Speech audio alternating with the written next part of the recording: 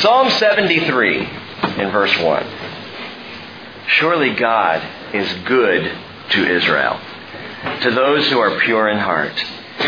But as for me, my feet came close to stumbling. My steps had almost slipped. For I was envious of the arrogant, as I saw the prosperity of the wicked. For there are no pains in their death, and their body is fat, and they are not in trouble as other men, nor are they plagued like mankind. Therefore pride is their necklace. The garment of violence covers them. Their eye bulges from fatness. The imaginations of their heart run riot. They mock and wickedly speak of oppression. They speak from on high. They have set their mouths against the heavens, and their tongue parades through the earth. Therefore His people return to this place, and waters of abundance are drunk by them.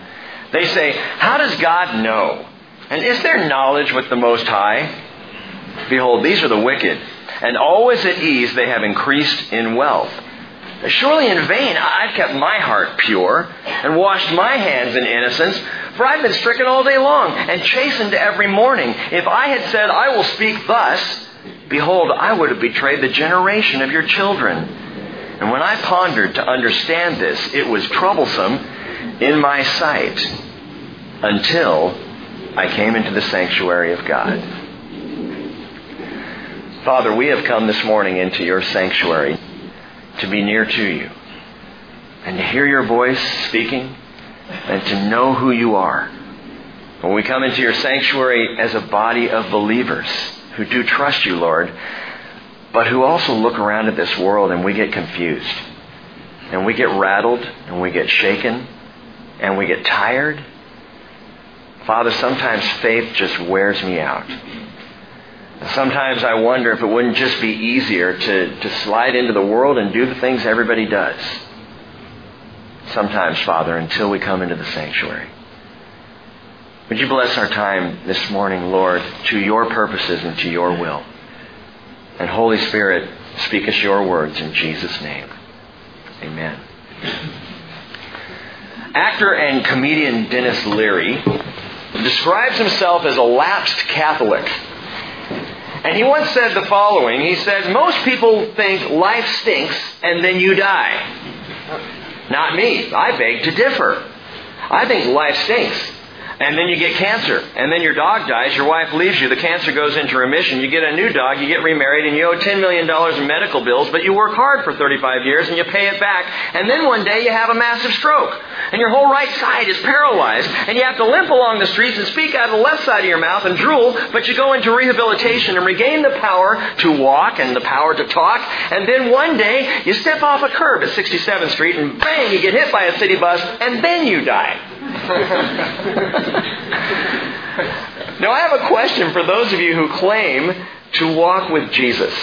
Those who would say, I'm in a relationship with God. I do not have a lapsed faith. I assert that I know who God is and this is my life.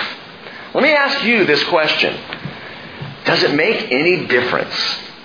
I mean, a tangible, workable, practical, daily difference in the life that you live moment by moment during the day? It should.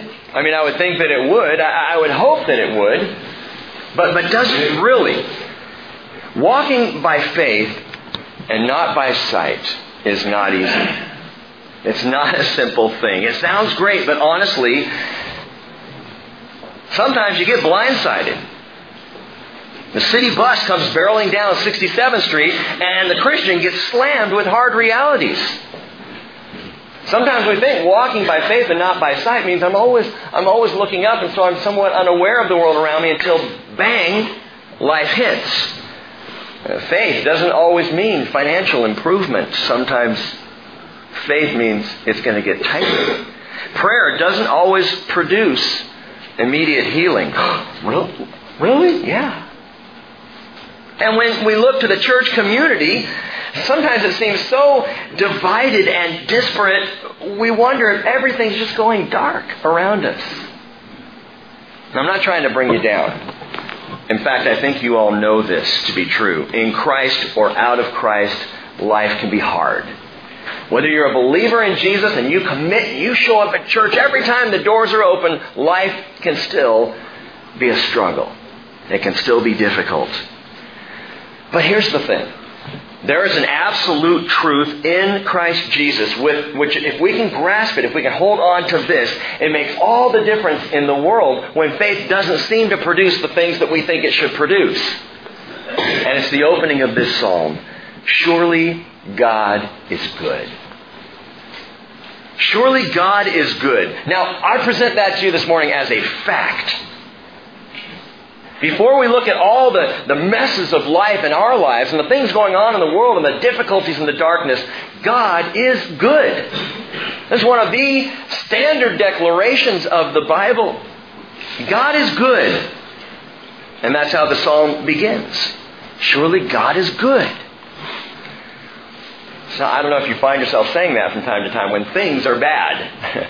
I know God is good, but this is bad. But God is good, but this is bad. But God is good. It's a truth. It's a reality. It is an absolute. Moses said, I pray you, show me your glory. Moses wanted to see the awesomeness of God and the wonder and the splendor of God. Exodus 33:18. Show me your glory. And God said, I myself will make all my goodness pass before you. I want to see your glory. And God says, all right, I will make my goodness pass before you. And I will proclaim the name of the Lord before you. And I will be gracious to whom I will be gracious. And I will show compassion on whom I will show compassion. God is good. I'm going to put my goodness before you, Moses. And in Exodus 34, it tells us the Lord passed by in front of him and proclaimed the Lord God, compassionate and gracious, slow to anger, and abounding in loving kindness and truth, who keeps loving kindness for thousands, literally for thousands of generations, by the way, who forgives iniquity, transgression, and sin. Yet he will by no means leave the guilty unpunished, visiting the iniquity of the fathers on the children and on the grandchildren to the third and fourth generations. Visiting, he says, to see if each successive generation is following in the sins of their fathers or is willing to repent and return to Him. God comes back time after time after time to see, where are you at? Are you willing to turn to me? Or are you going to do the same filthy things your fathers did? That's what it means, visiting the sin of the fathers on the children to the continuing generations. God is good. He's full of mercy and justice and grace and righteousness. And Psalm 84, verse 11 tells us the Lord God is a sun and a shield. The Lord gives grace and glory. And it says this, listen, no good thing does He withhold from those who walk uprightly. No good thing. Because God is good. You ever feel like God is withholding from you? I'm not saying, of course, I'm not looking for the religious answer. I'm looking for the real answer. Do you ever feel like God is withholding good from you? Lord, I'm praying, I'm trying, but it's not all so good. And we're asking for this, but we're not. What's going on? If you ever feel that way, listen, my only answer I can give you is that it's not good yet. If you feel like God is withholding good from you, it's because it is not good yet. It's not His timing to do what sometimes we think He needs to do. It's like the last hour before dinner time in my house. As little feet cannot stay out of the kitchen. And why can't we eat now? Can we eat now? We're hungry now. It's not good yet. It's not good. It's got to cook. There are times with David, with his little baby bottle, when it gets stuck in the microwave, it's like 10 seconds to warm the milk in there. 10 seconds. And he stands there crying. And it's not good yet. 10, 9, 8, 7. You give it to him.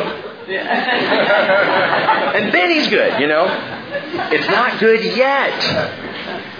Okay, Pastor Rick, so it's a timing thing. I understand that. But if God is good, why is there so much bad? On top of everything else, why is there so much bad in the world? Why does it seem like He withholds goodness in this world around us? And you know what? That is the same song, 6,000th verse. This has been said over and over and over and over since the very beginning. Satan has been whispering this disheartening question since the garden days. If God is so good, why does He deny good to you? Look around you. There's all this goodness, so-called. Why isn't He giving it to you? That's what Satan said to Eve in the garden. Genesis chapter 3, verse 1 says the serpent was more crafty than any beast of the field, which the Lord God had made. And he said to the woman, indeed, has God said, you shall not eat from any tree of the garden? And the woman said to the serpent, from the fruit of the trees of the garden we may eat, but from the fruit of the tree which is in the middle of the garden, God said, you shall not eat from it or touch it, or you will die. And the serpent said, you won't die. What is Satan doing here? He's telling Eve, God's denying you some of this fruit. Oh, I see all these other trees, but why would God do that to you? Why would He give you all this, but He won't give you this? Is He just taunting you? He's playing with you? You see this tree, it's beautiful, the fruit looks great. Why would He do this to you? He's denying you good. He's denying you good. And we've been taking the bait ever since. Just like Eve, we start to look at the one thing, thousands upon thousands of blessings and good things in our lives God surrounds us with and gives to us, and we look at the one tree. And we focus on the one tree, and suddenly we can't see the forest or the tree. All the good. And there's one area, and we're buying in. Look at the psalmist, Asaph. Asaph is writing this and several of the following psalms. Asaph is David's worship leader. This is the praise guy. This is the guy that, as worship was going up in the sanctuary and around the tabernacle, this is the guy that everyone would look at and go, he is so spiritual. I mean, look at the way he sings those songs. Look at the look in his eyes. Oh, he teared up that time. Oh, Asaph. He's a worshipful guy. And then you read what Asaph is thinking. And Asaph was a man with a lot of angst, at least in this particular psalm. He's a poet, and Asaph, we're told scripturally, is a prophet. But he begins this psalm with a common cry of history that certainly God is good, but I'm not feeling it. I can make mental assent to the fact, to the truth, to that absolute that God is good. Surely God is good. But when my heart is aching, that goodness just seems to be fleeting. I know it to be true, but I'm not feeling it. Asaph. We're going to spend some time with him.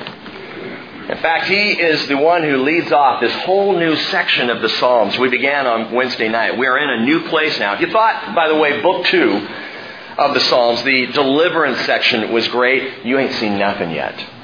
It gets better. We're now into book 3, which parallels the third book of the Bible, Leviticus. You could call this the Levitical Psalms. Just as Leviticus describes the holiness of the sanctuary and the sacrifices that make the sanctuary holy, so Psalms 73 through 89 are sanctuary psalms.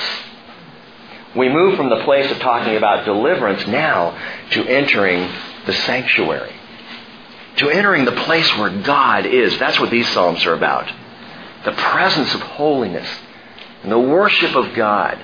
And being in that place where God Himself declares that He will be, where God wants to meet with His people. The sanctuary psalms. Now I'm getting a little ahead of myself.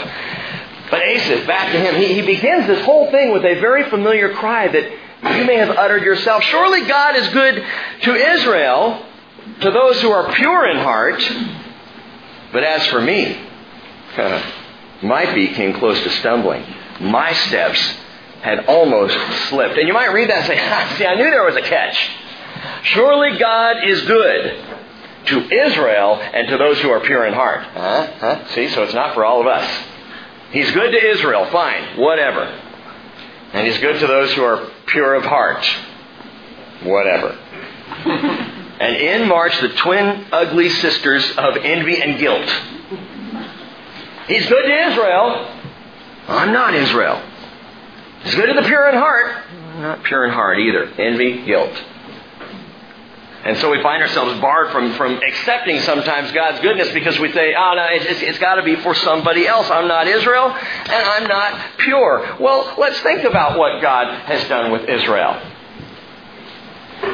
I mean, there are Jewish people the world over who would say, I wish God had chosen somebody else. I mean, they had it easy. Being the chosen people of God does not make for an easy life, my friends.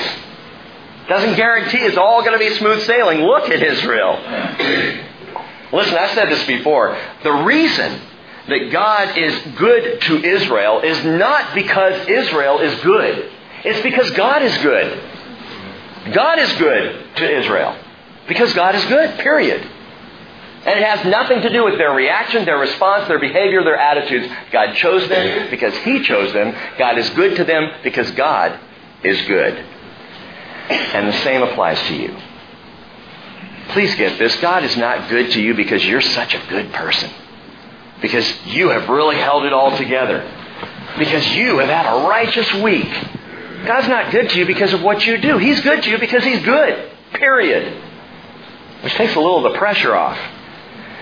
Paul talks about this in the first chapter of Ephesians, and it's an amazing book, but amazing opening chapter, because in the first 12 verses, he is not talking to the church. I know it's in the New Testament, and I know Paul is addressing Gentiles eventually, but not in the first 12 verses of Ephesians. He gives all these promises, covenants, how wonderful, how good, how much of a blesser God is. And then he gets down to verse 13, and he says, in Him you also. And now he's talking to Gentiles. All this good, all these promises to Israel. And then you also, after listening to the message of the truth, the gospel of your salvation, having also believed, you were sealed in Him with the Holy Spirit of promise, who is given as a pledge of our inheritance, with a view to the redemption of God's own possession, to the praise of His glory. Paul, you're using it's Pauline theology, man. What does that mean? Well, it's actually very simple. It means as you trust in Jesus, He offers you both an inheritance and a redemption. You believe Him, and He gives you an inheritance and a redemption, which, by the way, not because of what you've done, but because of what He's done. It makes you like Israel in that you have an inheritance, and like the pure in heart because you have redemption. So right at the beginning of the psalm, we can jump in with Asaph and we can say, surely God is good to Israel and to those who are pure in heart. And we can recognize because God is good, it's talking about us. He's good to the redeemed. He's good to those who have an inheritance. He's good because God is good. But Asaph he's not being theological here. He's not doling out doctrine for us to break down and understand in a biblical, studious sense. Asaph is just busting out of his personal heart. He's saying what oftentimes people say. I look around me and I see good people, and Christian people who are God's taking care of them, and I see other people over here and God takes care of them, but not me. And you might relate to that. You might say, God is good to my brothers and sisters and those who are in a better place than I am spiritually. He's good to those people. But as for me, I'm struggling here. You ever sat in your church and felt that way on a Sunday morning? Looking around and people are worshiping and you're just going, I can hardly even get here. I can hardly even get my head and my heart into what's going on around me. I am having such a hard time right now. They're fine. God's good to them. I'm having a hard time. Asaph is a worship leader, and I sometimes can relate to this. You're up there and you have to lead in worship, but your heart's not there. Because you're questioning things yourself, or you're struggling yourself, or you're hurting yourself. And Asaph's in that place. He's in the place of struggle and angst. As for me, my feet came close to stumbling. My steps had almost slipped. He says, for I was envious of the arrogant, as I saw the prosperity of the wicked. For there are no pains in their death, and their body, or their belly, literally there, is fat. What's he saying? They're presently well fed, and they think they're going to be even better off dead. Presently well fed, better off dead. He's saying these people around me are so content and well off now, and barring the occasional funeral, which rattles them a bit, they walk around in ignorant bliss. It's all cool. That's the world around me. They don't even know. And they're happy and they're just hanging in and doing their thing and well fed and don't worry about death. But I come in here and Pastor Rick talks about judgment and hell the last 2 weeks. And frankly, I don't want to think about that. But thanks a lot, Rick. Now I have to. Now suddenly hell is a reality. And judgment is a reality, and I've got these things in my head, but I'm looking around and they're all happy, and ignorance seems to be bliss, and sometimes I just want to be ignorant. I don't want to think about this stuff. And the death of the ignorant loved ones worries me. And I start to carry around this stuff. And they don't have to carry it, you know. They just get to do whatever. I come to church, but secretly I start to question whether it really makes life any better or not. Verse 5. They are not in trouble as other men, nor are they plagued like mankind. Therefore, pride is their necklace. I think if it was a modern translation, it would say, pride is their bling. You know? They wear it. It's like their shiny stuff. Check it out. Look at what I got. Come visit my crib. You know? I just pimped out my ride. You got to see that too. Have you noticed in celebrity how much time is spent showing the world their glory and greatness and accomplishment? And this is where I live. Yeah. Good stuff. See that? That's where I live. It's my necklace. I got a chiropractor to help me just because of this necklace. You know, it's this whole attitude of I've got all this stuff. And so pride is worn by the world today. The garment of violence covers them. Gang, the word violence there is cruelty. The garment of cruelty covers them. Well, how does that work with those prideful? Have you ever seen or heard about the show Punk'd? It's cruel. It's just cruel. It's like the modern day version of what was the old show, Candid Camera. But now it's cruel. And that's all part of this whole thing. Something's not right here. Their eye bulges from fatness. What does that mean? It means they're so full of themselves, they're literally bursting. Their imaginations, or the imaginations of their heart, run riot, overflow. You know, I think so much more of myself than I really have a right to. They mock and wickedly speak of oppression. Wow. There's every word of this psalm we could go into. They mock and wickedly speak of oppression, like saying, Israel's the oppressing nation of the world. Israel? Tiny little pinprick of a nation, Israel? Yeah, they're the oppressor. Okay, all right. They speak from on high.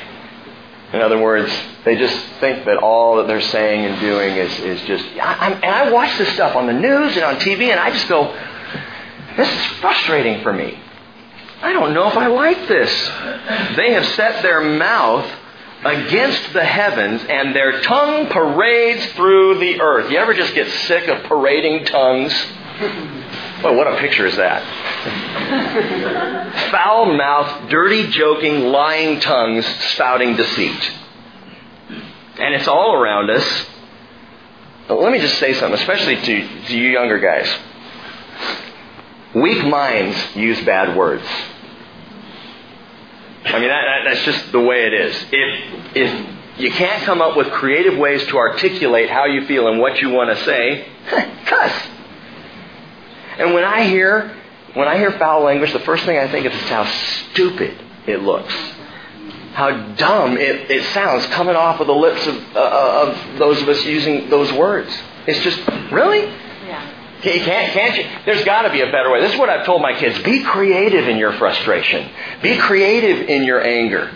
You know? Don't just go to the cuss word. You use something interesting. Well, like Asaph does all the way through here.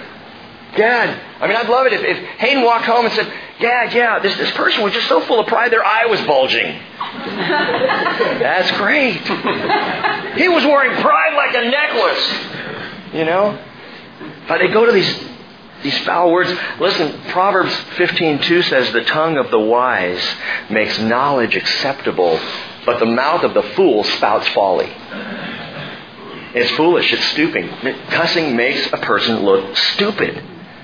Ephesians chapter 5 verse 3 says, immorality or impurity or greed must not even be named among you, as is proper among saints. And there must be no filthiness or silly talk or coarse jesting, which are not fitting, but rather giving of thanks. Well, that's a little difficult, Paul. You haven't lived in America in the 2000s. And the reality is, gang, all that stuff comes from the flesh. The coarse joking and the filthiness and all of that and the language. It comes from the flesh. It comes up and out. You know? Instead of coming from the Spirit, which is pure and good and right. But more than coarse jokes or cussing, the danger of the tongue lies in its ability to kill. You see, these parading tongues are not innocuous. They are killers in our world. Jim talked about this a few weeks ago, James 3 verse 6. The tongue is a fire.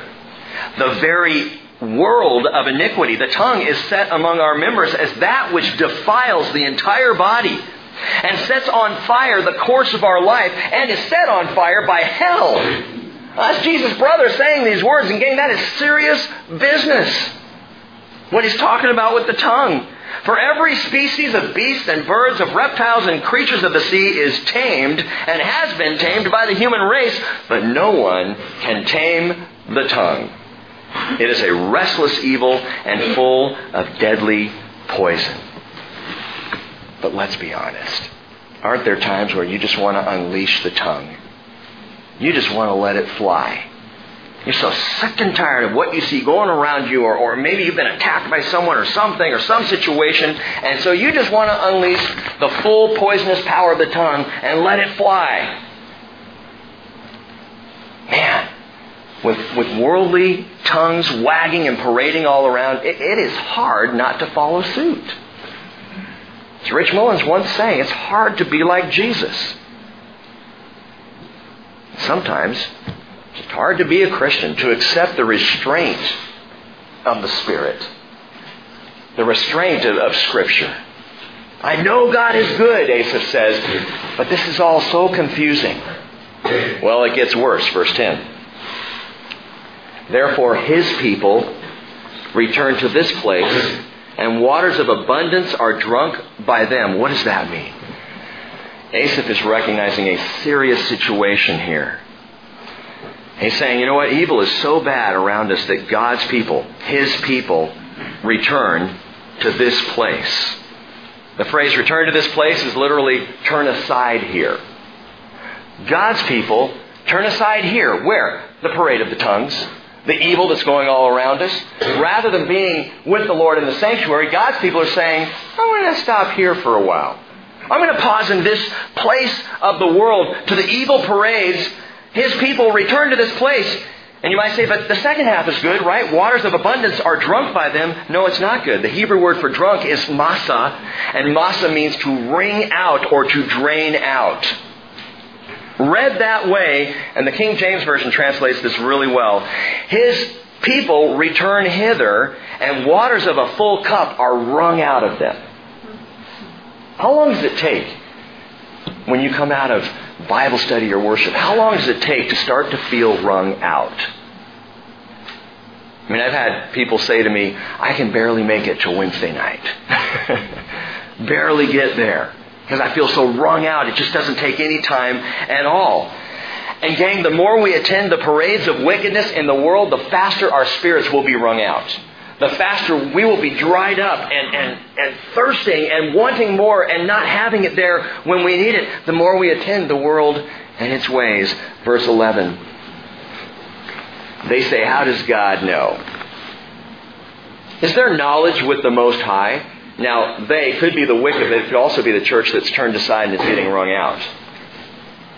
Does He know what I'm doing here? I mean, I'm not doing this in the barn. I'm in another place. Maybe He's not paying attention right now, and I'll get away with this here, and then I'll show up Sunday, and we'll be good. Is there knowledge with the Most High? Verse 12. Behold, these are the wicked, and always at ease. They have increased in wealth. Surely in vain I've kept my heart pure and washed my hands in innocence. For I've been stricken all day long and chastened every morning. What's he saying? Is it worth it? Or is it just all vanity? Is it worth it to even try to be good or righteous or holy? I mean, I do all this and it doesn't seem to be making any difference in my life whatsoever. But then his thoughts kind of return to him and he says, if I had said, I will speak thus, in other words, like the world, behold, I would have betrayed the generation of your children. Good old Asaph is saying, I can't join those parades. I can't give in to sin without knowingly affecting and betraying those people I serve here in Israel. I'm a worship leader, man, Asaph would say. And if I join in the ways of the world, I betray God's people. So that's even more of a struggle. Now it's not even just about me, it's about everyone else who I might affect if I start going off and doing worldly stuff. Man, I can relate to that. If ever there was a pastor's statement of restraint, Les, that's it right there. For a pastor who sits up here and tries to proclaim the truth of God every Sunday, if I go out and I do things that are contrary to what I'm challenging or what the Word is challenging all of us to do, I betray you. And not just me as a pastor. Listen, when you and I choose to hang out with the parades of evil, we betray our brothers and sisters in Christ. We make it harder for them to follow Jesus. We cause stumbling. What did Asaph say? My feet were close to stumbling. I was about ready to stumble. And all these things he's pouring out in this awesome psalm. I'm just being brutally honest. Sometimes my firewall against sin is you. It is. There are times where I want to make a sinful choice that I know is sinful and no one's watching and I think I can get away with it, and what comes to mind is you. And I thank God for you, because you make it a lot harder for me to enter into sinful places. So thank you, Lord, for the bridge. Paul said in 1 Corinthians 9:27, I discipline my body and make it my slave, so that after I have preached to others, I myself will not be disqualified. But again, it's not just pastoral. Every one of us in here this morning have our own sphere of influence that is either supported by or thwarted by our example. Parents with your children. Brothers and sisters with your friends, with family, with those around you. Everybody is watching. And if you once proclaim Jesus, they're watching to see what that means. But again, this is personal. Asaph is saying, I'm struggling with what that means. I'm struggling with how to live my life. And he says, and I relate, I sit and I agonize over the way of the world and over the wandering of God's people. It breaks my heart. And Les will tell you this too. One of the downsides of ministry is being as aware as we are of what's going on in the church today. And it is heartbreaking to see some of it. Some of it is glorious and wonderful and a praise to God and fantastic. But there are other aspects of looking at the church today that's just heartbreaking. And I go right back to that place of wishing I had a little more ignorance. Because in that ignorance I could at least have some bliss. And this is the place that Asaph is coming from. Asaph's angst. When I pondered to understand this, it was troublesome in my sight. That word troublesome is literally painful. As I thought about all these things, where I'm at with the Lord, where the world's at, where the people of God are at, it was just painful until. It's the hinge word of the entire psalm. And it's the hinge verse as well. It is the answer to the angst. Listen. It is the answer to all the problems until I came into the sanctuary of God.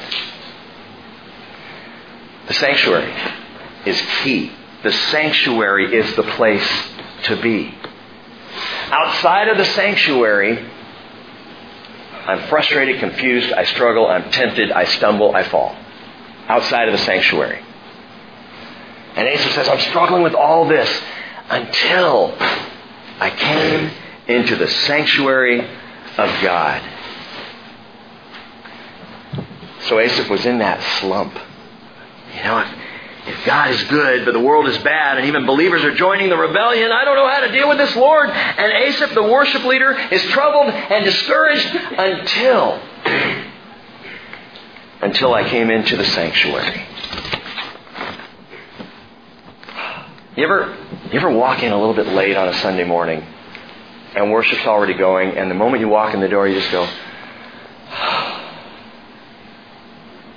and for me and the worship team, when we walk in here and we're trying to wake up and pull out the instruments and, okay, we're going to do this, ready? First note. Start to sing. Pause to pray.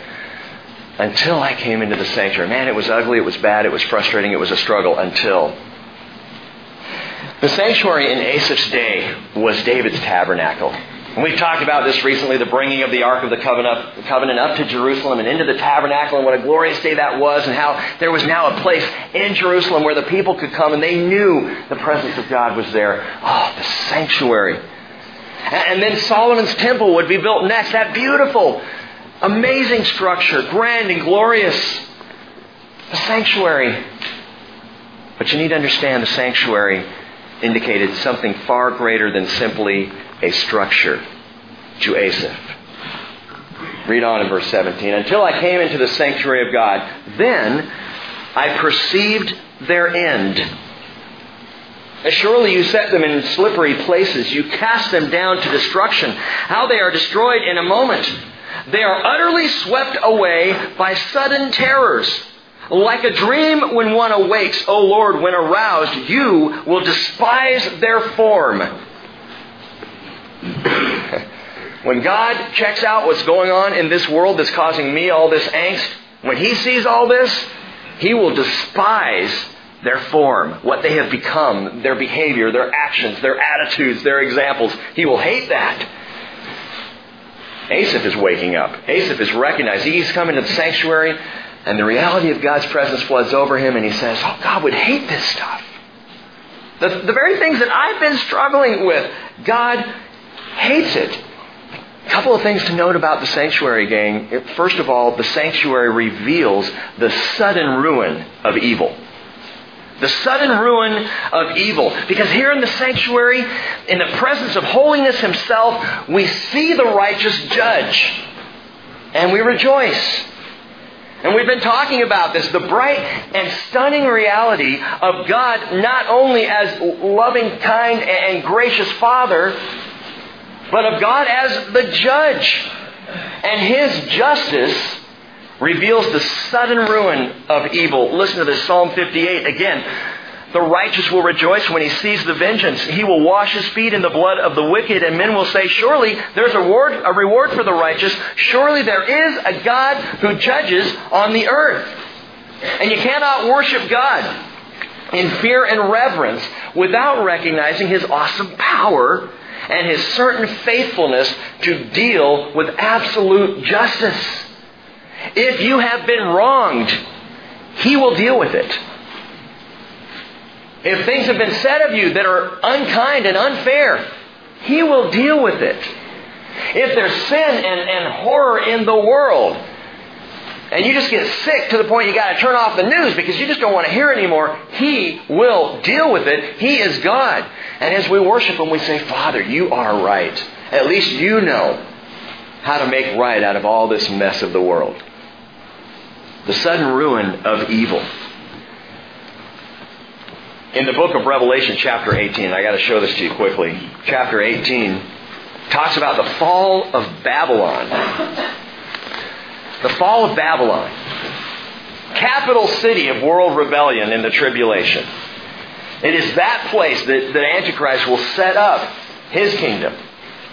Some have said, well, could Babylon be America? And boy, it sure looks like it by the description of the Scriptures. But I personally think, no, the Bible's literal. It's going to be Babylon. And that will be the place of his wickedness and where it's all set up there. But listen to the fall.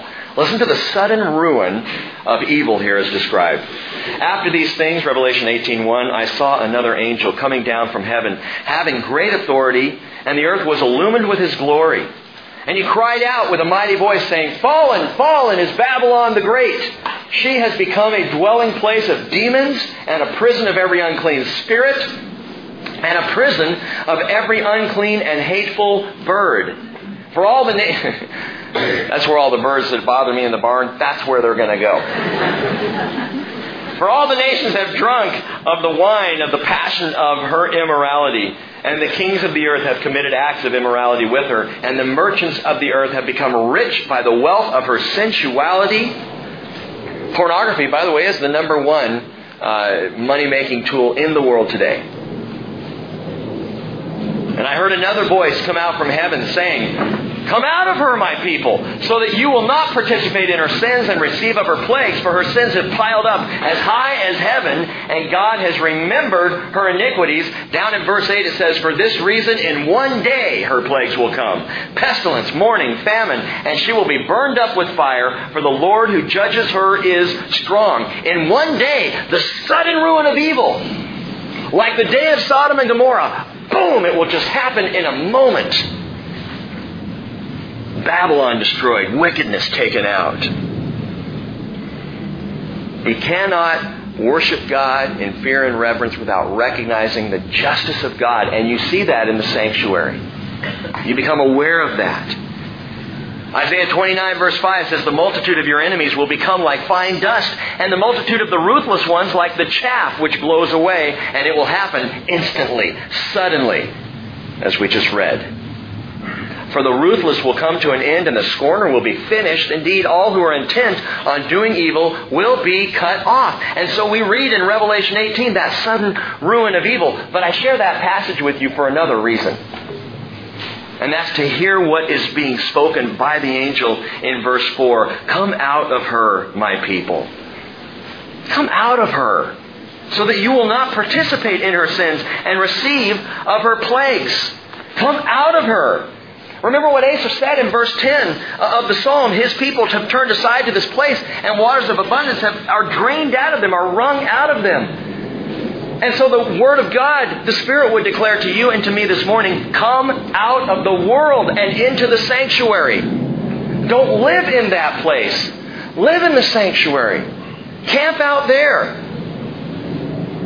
Because the sanctuary reveals the sudden ruin of evil. An end is decreed. Judgment will fall. You come out of there. Come out, but don't stress out. Don't stress about all the evil and the wicked going on in the world. Folks, we got to let that stuff go. As we said a few weeks back, when O'Reilly riles you up. When Beck makes your blood boil. When Oberman makes you feel older man. Don't fret. Don't fret. Don't stress. Don't worry. Come out of the world and come into the sanctuary. It reveals the sudden ruin of evil, but secondly, and I like this, the sanctuary reveals the senseless ridiculousness of envy. Look at verse 21. Asaph says, "When my heart was embittered and I was pierced within, then I was senseless and ignorant. I was like a beast before you." And he is coming to his senses. Note what he says. I was pierced within. The word there, within, is kilia in the Hebrew, and it means kidneys. I was pierced in my kidneys, Lord. What was I even envious of compared to you, Lord? And here's the difference. You come into the sanctuary, and all the things that we thought were important, or we thought were impressive, or we thought we wanted in the world suddenly pale by comparison to the presence of God. And Asaph said, "Lord, it was like kidney stones.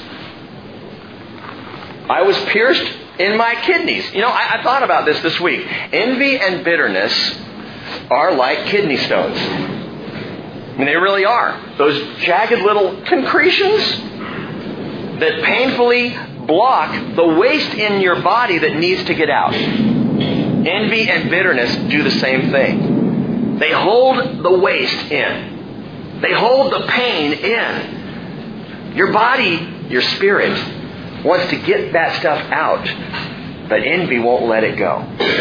Bitterness clings to it. Proverbs 23:17 says, "Do not let your heart envy sinners, but live in the fear of the Lord always." But I don't envy sinners, Pastor. I mean, really, Rick, come on. I don't envy sinners. Really? What determines the style of clothing that you wear? I'm going to look like a fool here, but I'll share this with you. I was flipping through a recent issue of Wood and Steel magazine, the Taylor Guitar magazine, drooling a bit. And there was an article about Dave Matthews. And they have this new Dave Matthews signature guitar. And he's playing it. And I'm reading the article, I looked at the picture, and I went, those are really cool shoes. He had these old leather, boot-like shoes. And your idiot pastor started searching online for a pair of shoes like that. Why? Dave has a pair. Kind of cool. And if I had a pair of shoes like Dave Matthews has a pair of shoes, and then I play my Taylor guitar like Dave Matthews plays his Taylor guitar, maybe I'll be like Dave Matthews. What? That is so stupid. And I didn't buy them. But it's looking around at the celebrity version of things and saying, oh, I want to look like that, or I'd like to have that too, and it's envy and it's stupid. Or the political version, I wish I had a little more power like that. It corrupts. Or the immorality that we see around us that says, hey, it's your right to live however you want to live. And we become frustrated by it all, and bitterness enters, and envy, like kidney stones, it starts to be painful until you come into the sanctuary. And we come into the sanctuary, and it reveals the sudden ruin of evil and the senseless ridiculousness of envying anything other than Jesus Christ. And finally, the sanctuary reveals the secure refuge of eternity. This is great. Look at verse 23.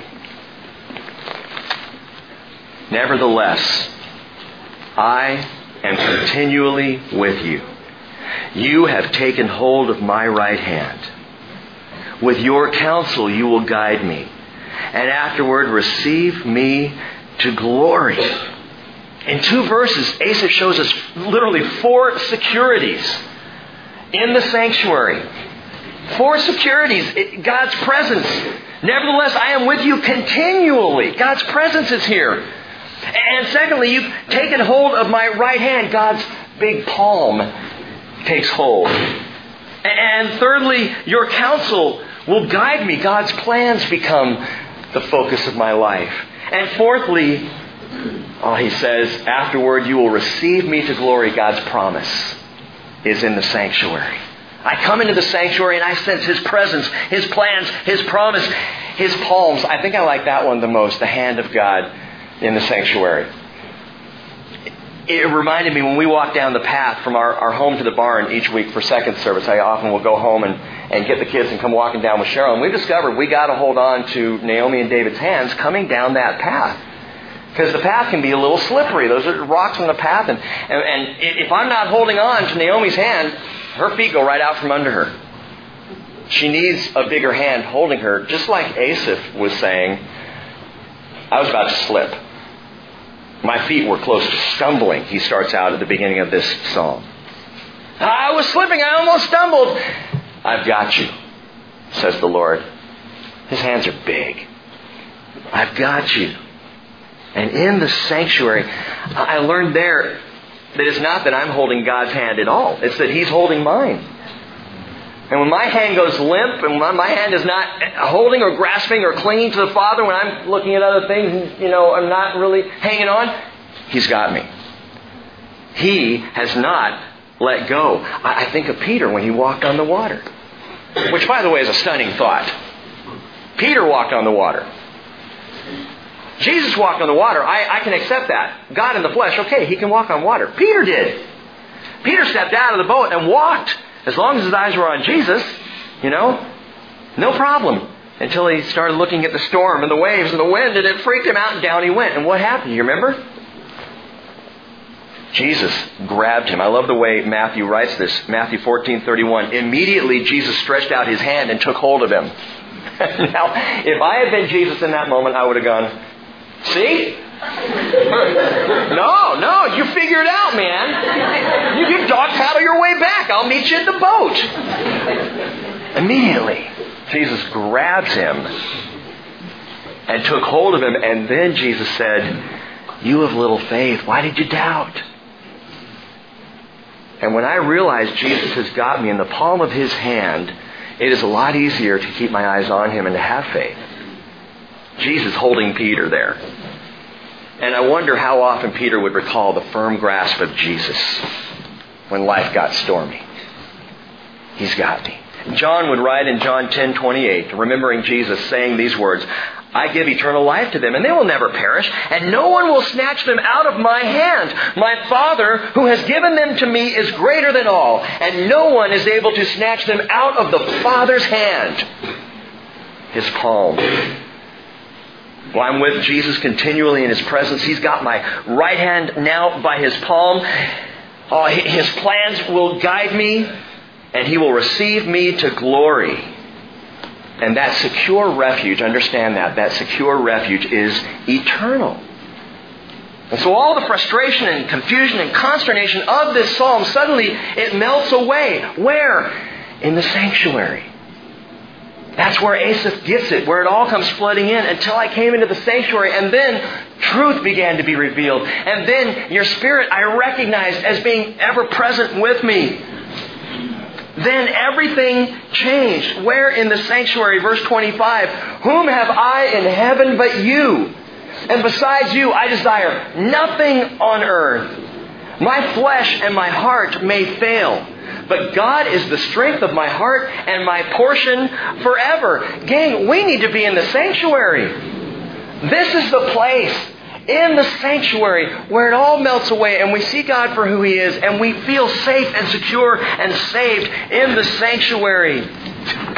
Back in verse 16, when I pondered to understand this, it was troublesome in my sight until I came into the sanctuary of God. How many times have you felt the angst of Asaph? But you come into this place and it all melts away. You're stressed out and you're struggling. I wonder how many times have I been worn out at week's end, and I come into this barn, this plywood sanctuary, and somewhere in the prayers and the worship, the confusion is overcome with trust and joy and strength. And I say, yes, Lord, this is where I want to be, in your sanctuary. That was the point of the tabernacle. That's why God said, I want you to build a tent, Moses. Put the ark in there. Put these pieces of furniture in there as well. The altar and the altar of incense and all the stuff in the tabernacle. Put that there. And Moses, I want it smack dab in the middle of my people. That was on purpose. God could have said, no, my sanctuary is going to be up in the hills about 4 football fields away from the people because they kind of smell. They got the stinky feet from the walking thing. They got the sinful thoughts, and I just can't bear to be among them. No, God said, I want to be right there. I want to be in the midst of everything going on.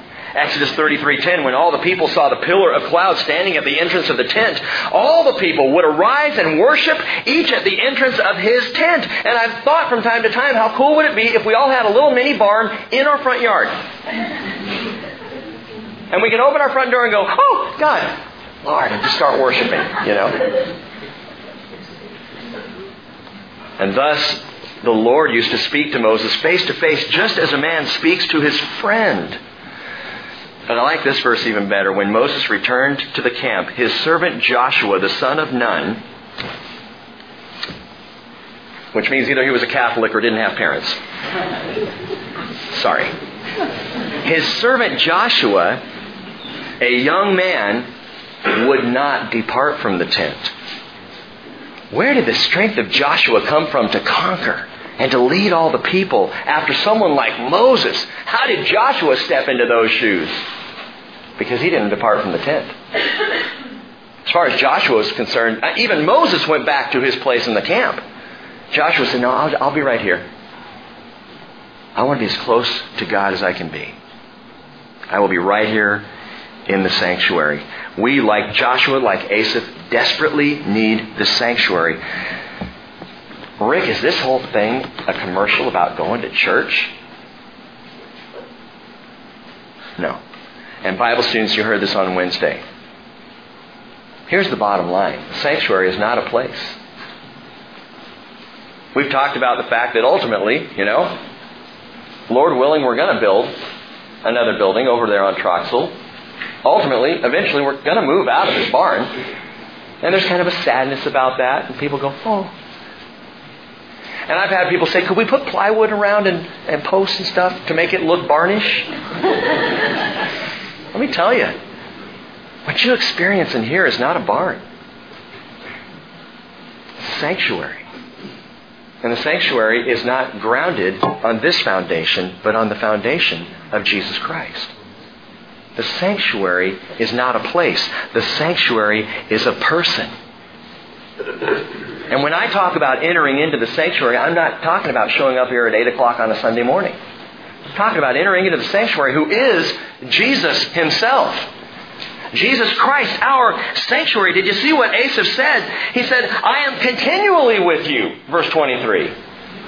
Which means when he's walking home from worship, the Lord is with me. When he leaves the tent, the tabernacle, God is with the sanctuary, comes with me. Wherever I am, I'm continually with you. He says in verse 25, whom have I in heaven besides you, and I desire nothing on earth compared to you. Sanctuary moving with Him. Look at verse 27. For behold, those who are far from you will perish. Not those who are far from the barn, or far from the tabernacle, or far from the church building. Has nothing to do with location, gang. Those who are far from you will perish. You have destroyed all those who are unfaithful to you, not to attending their church. But as for me, the nearness of God is my good.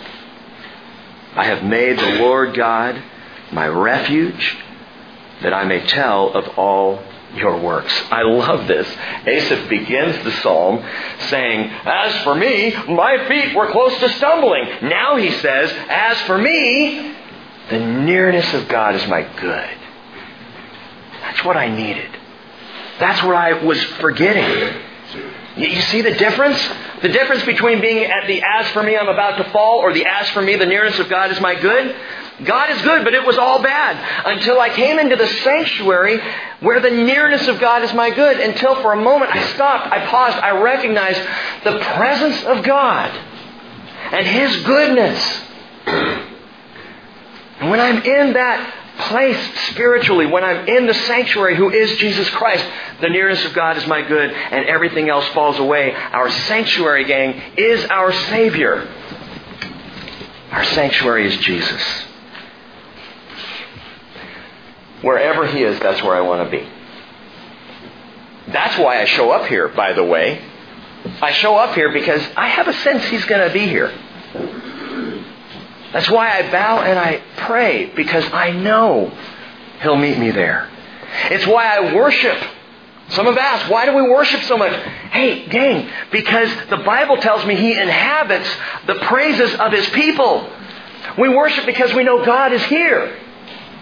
And it allows us to draw even nearer to Him. How do we navigate all the confusion of the world and the angst of our hearts? God is good. That's a fact. Therefore, the nearness of God is my good. We've entered the sanctuary psalms. Psalms that declare the presence of God, our sanctuary. His holiness, His sacrifice as revealed in Jesus Christ, who is our sanctuary. And gang, He, the sanctuary who is Jesus, will bring about the sudden ruin of evil. And He, in His presence, I see the senseless ridiculousness of envying the things of the world. And in Jesus, my sanctuary, I find my secure refuge for all eternity. Because the sanctuary is Him. In Revelation 21, verse 22, John describes his vision of the New Jerusalem, our home address for all eternity. And he says, I saw no temple in it at all. We might say, I saw no barn there. There's no barn in New Jerusalem in which to worship. What are we going to do? And John says, the Lord God, the Almighty, and the Lamb are the temple. Come out of the world and into the sanctuary, is what Asaph is telling us. Come out of the world and into the sanctuary. Jesus is my sanctuary.